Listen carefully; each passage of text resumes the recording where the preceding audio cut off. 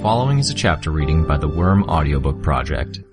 Please support the original author at parahumans.wordpress.com. Thank you and enjoy.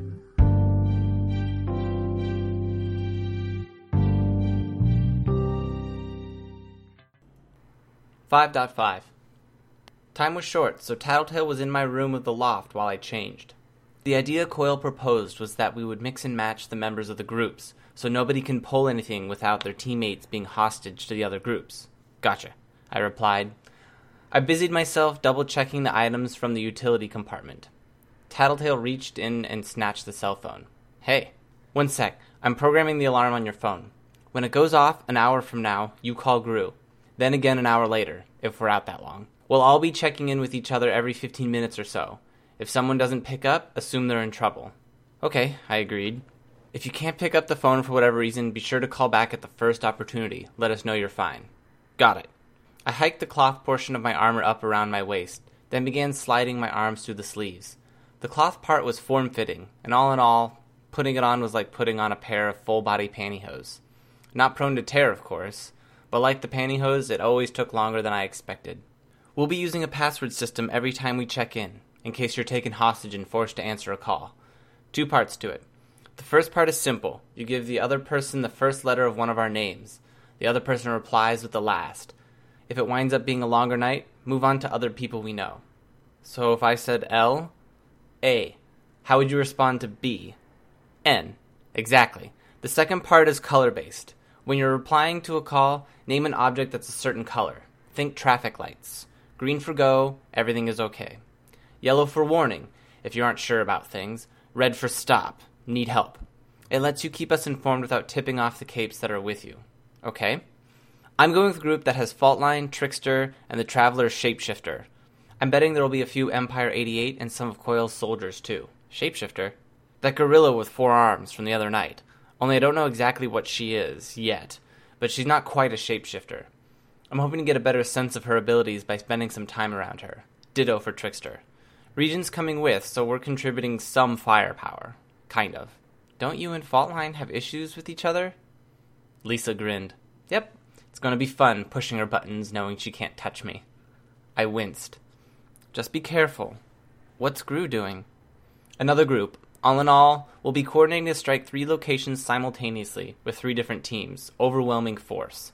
Hit hard, hit fast, get out of there. If you aren't making much of a dent, don't sweat it. Unless something goes horribly wrong, we'll repeat this process a few times over the next couple days. There was a knock on the door. Brian called from the other side.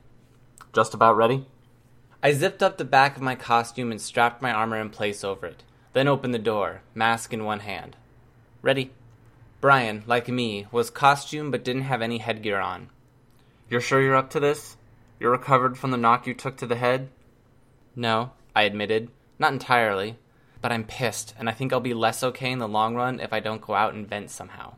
He paused, as if he was thinking things over. Okay. You going to be alright dealing with bitch on your own? I frowned. I'll manage somehow. Don't show her any weakness, or she won't let up on you. I figured as much, I agreed. As we headed for the stairs, I mused that maybe bitch and I were more on the same page today. I was pissed at life in general, feeling just a bit off kilter in a way that wasn't 100% the concussion. I pulled on my mask as we headed outside. There was a nondescript van pulled over in front of the door, blocking line of sight to the rest of the street. Bitch and Regent were already inside, waiting.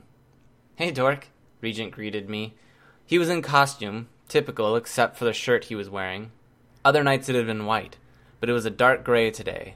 It was still the same slightly elaborate, puffy Renaissance fair style of clothing, though. You can call me Skitter. I won't mind. That's all right, he answered. There was a note of humor in his voice, which I took to mean he was just having fun at my expense. I resolved to ignore him. Bitch just stared angrily at me. It was so intense I had to look away. So much for being on the same page. The interior of the van had benches on either side. Since we were in a rush, I had only a second to decide whether I wanted to sit next to Regent and be facing bitch for the duration of the trip, or plop myself down next to her and the dogs. I opted for the former, hoping I wouldn't manage to do or say anything that would get us off on a bad start for the evening. Tattletale sat in the passenger seat with Gru driving. As the van pulled onto the road, she called back to us. Hey, bitch, Skitter, we're dropping you guys off first, but you're going to have to walk to the meeting place. You might be short on time, so walk fast, cool? Bitch shrugged. Works. No complaints. I added my own 2 cents.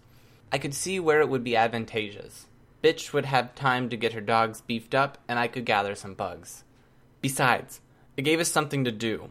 If we had to stand idle for a few minutes, I was pretty sure it would only increase the chances of Bitch finding a reason to pick a fight with me or one of the other villains. Remembering my bugs, I took a few seconds to extend my powers outward and begin gathering them. I was surprised at how far my reach was extending. I generally measured things in city blocks. I've never been good at eyeballing distances, and I would say my range usually sat at around 2 blocks. Today I was reaching just shy of 3.5. Hey Tattletale, I asked. Sup? 2 questions. Go for it. What general direction is the spot you're dropping me off? Need to know where to send the bugs. Northwest.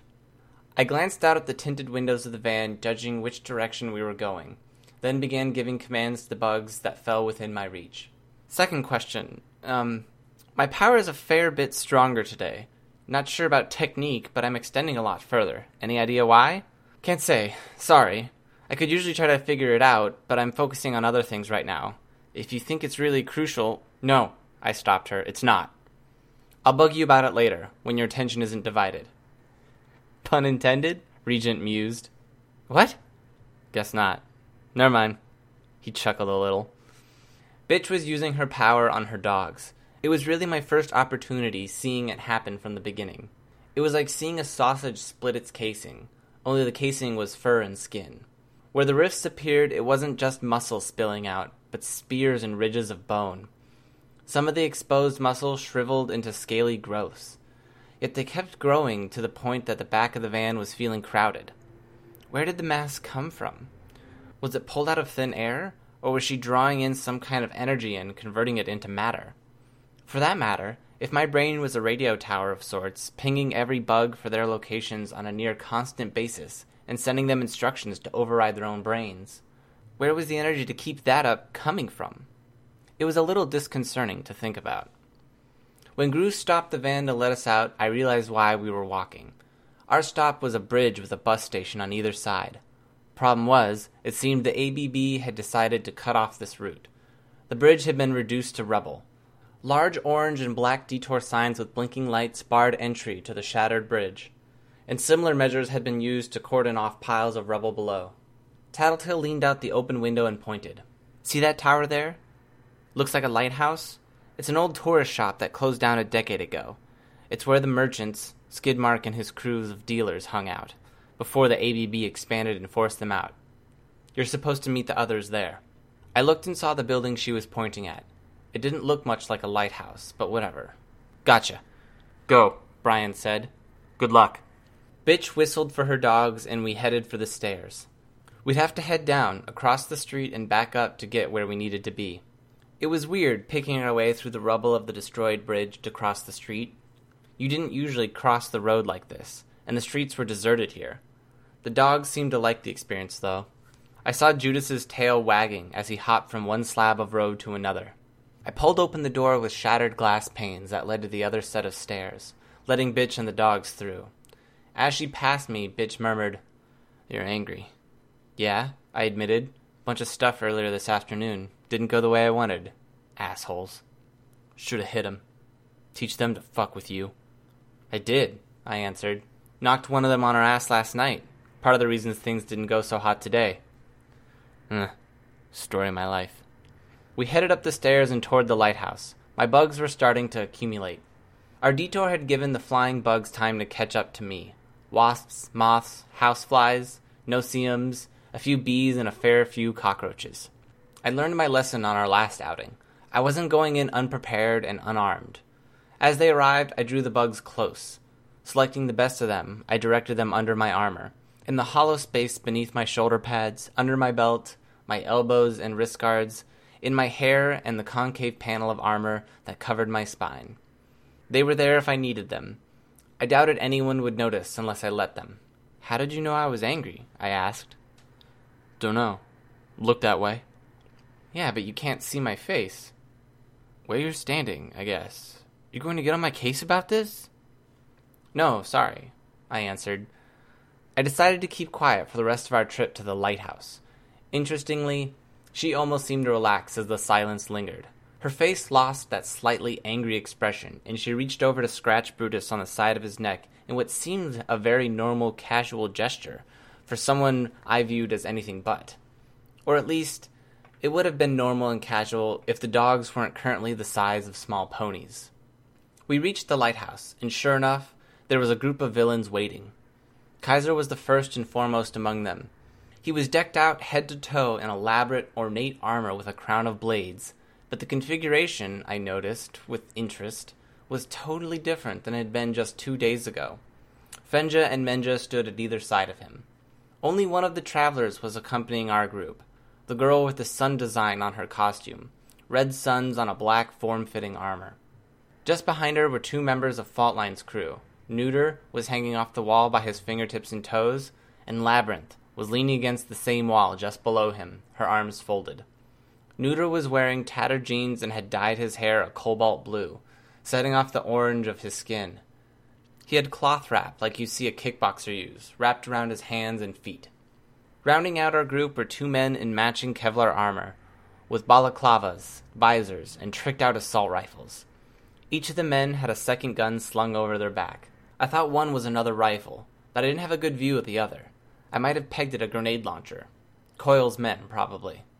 Fenja, or Menja, I wasn't sure which, leaned over and whispered in Kaiser's ear. "Arrived with less than a minute to spare, Undersiders," he purred. "Watches out, everyone." I paused. I hadn't brought one. Then I remembered the cell phone. I retrieved it from the compartment. The cluster of bugs I had in there moved automatically out of the way of my hands.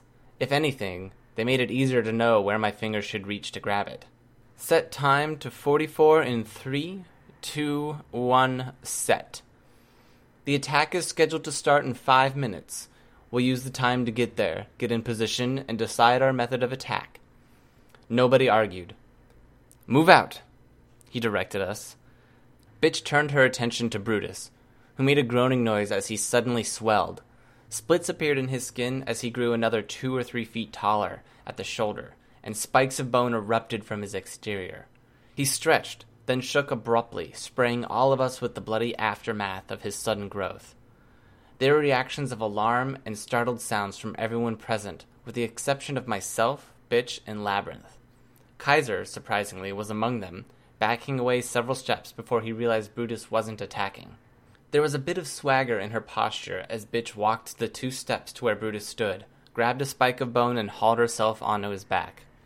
It was intentional, maybe a bit immature, but she'd made Kaiser flinch, taking him down a notch like that, so soon after he assumed control of this impromptu team. It was probably more of a statement than anyone present could have accomplished with words. As if to drive the point home, she gave Brutus a light kick in the ribs, prompting him to walk in the direction Kaiser had indicated. Judas, Angelica, and I were right behind her. I didn't turn to see how long it took the others to pull themselves together and follow.